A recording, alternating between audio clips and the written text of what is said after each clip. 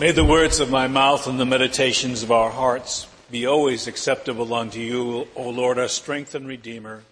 Amen. Amen.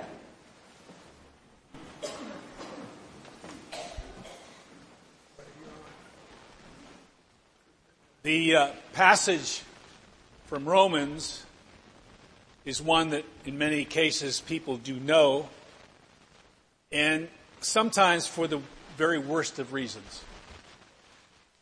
Because this is part of the passage in the sequence of Pauline literature that a lot of people have believed and profess that the flesh, which leads us to sin, is the flesh of sexuality.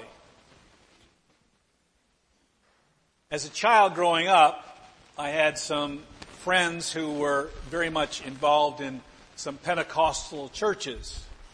And they told me that to think of sex is to think of sins, and that I would be in trouble. And Paul has gotten the bad rap about somehow this context that if you're in the flesh, you're a sinner, but if you're in the spirit, you're with God. What was he really talking about being in the flesh? After listening to a professor of mine in Pauline literature, who in fact, in the process of one of his classes, transformed himself when he was talking about Paul's thorn in the side, he became Paul to us. The entire class was transfixed to the point where I suddenly realized, like myself, no one else was taking notes. We were seeing Paul present with us. And in many ways, I think in his own faith, Dr. Parker was presenting the case for the life in Christ in front of us.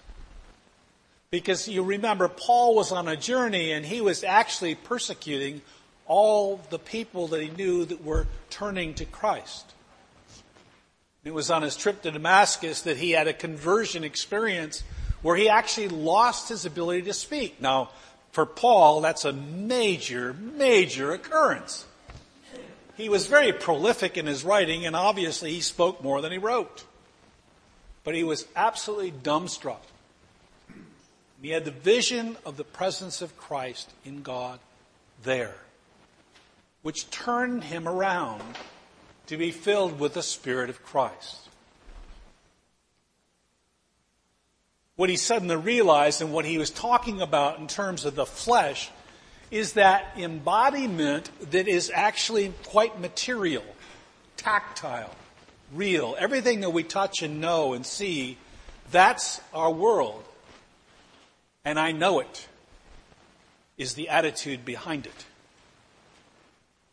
It's the flesh of knowledge, of pride, of vainglory. And it's giving that up and becoming in the Spirit of Christ, which is no small problem.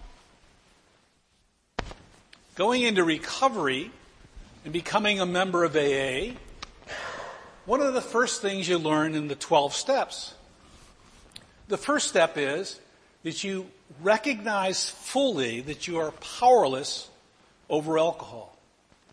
Now, the 12 steps have broadened their base, and there's a number of other physical things that people have to recognize that they are powerless over.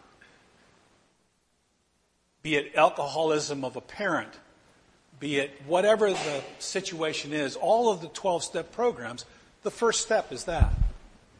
Recognize that I am powerless. Now, that's no small task. As a child, I believed I was powerful. And I was in charge and in control. That I knew what I could do and say and how I could handle things. Unfortunately, my parents sort of pushed the perfection notion, which gave me a little neurotic responses, but whatever.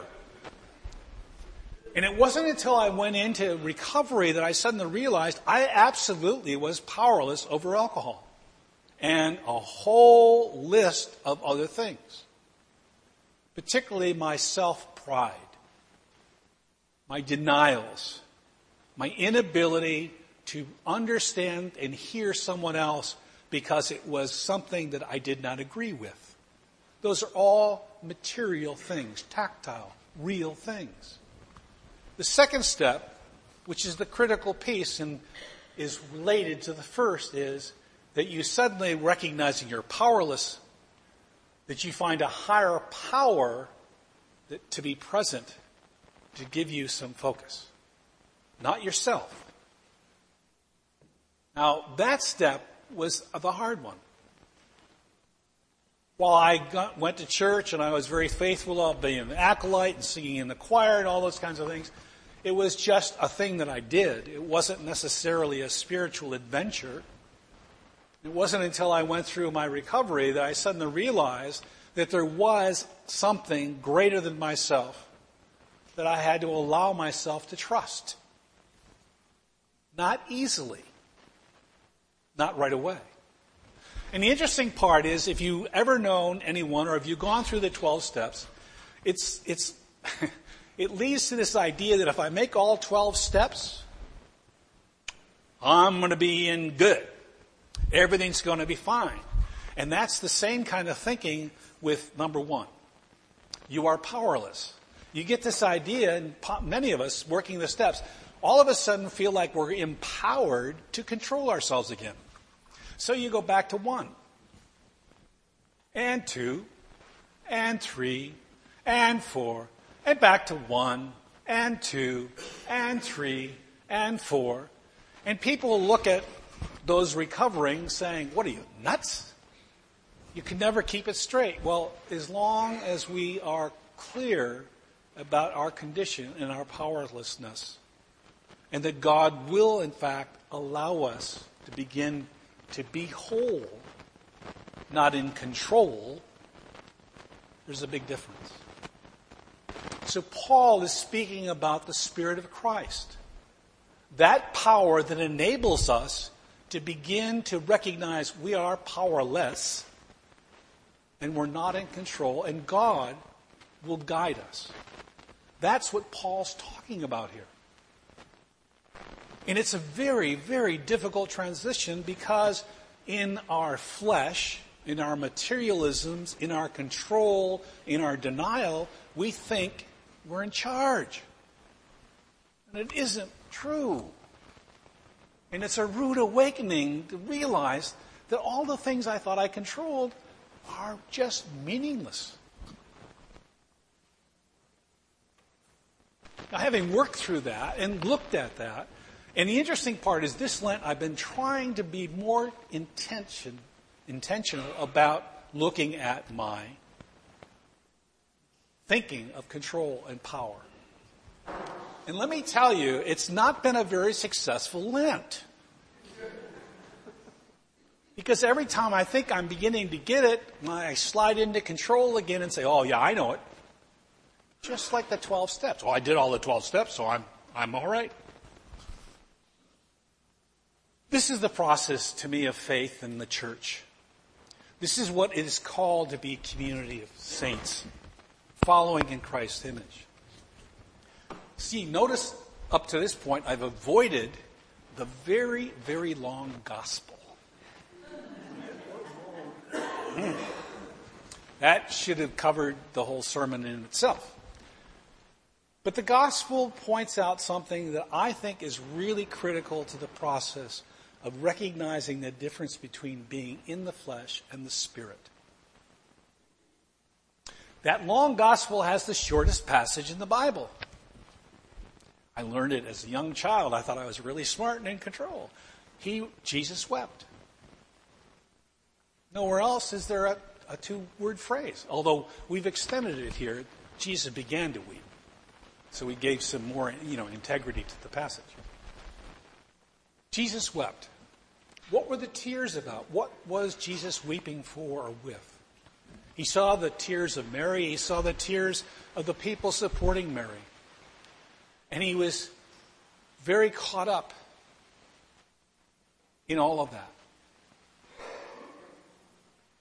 And going back to some historical facts about me, I was told early on that big boys don't cry. There was a conditioning phase where you became strong and tough, and you never let tears be seen by anybody else. Well, it's, like you went to a movie and you were touched by it. So if your tears started, you yawn. Oh, boy. Cover that. Don't let anyone see that tear. And the interesting thing is Jesus wept gives us an insight into the depth of God's love for us. Because in his tears, he connected his vulnerability and God to all those around him.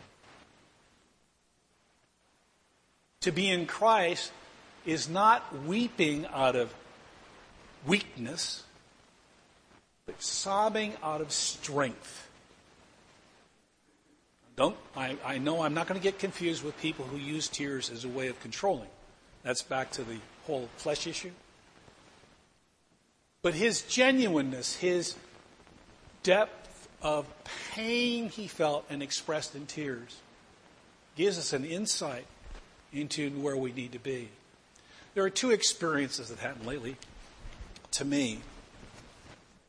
One was with my son in agony over some issues, and we hugged, and he started sobbing in his body, back and forth. And I felt his pain. And I couldn't say words that would ever change any of what was going on for him. But I could embrace him and hold him.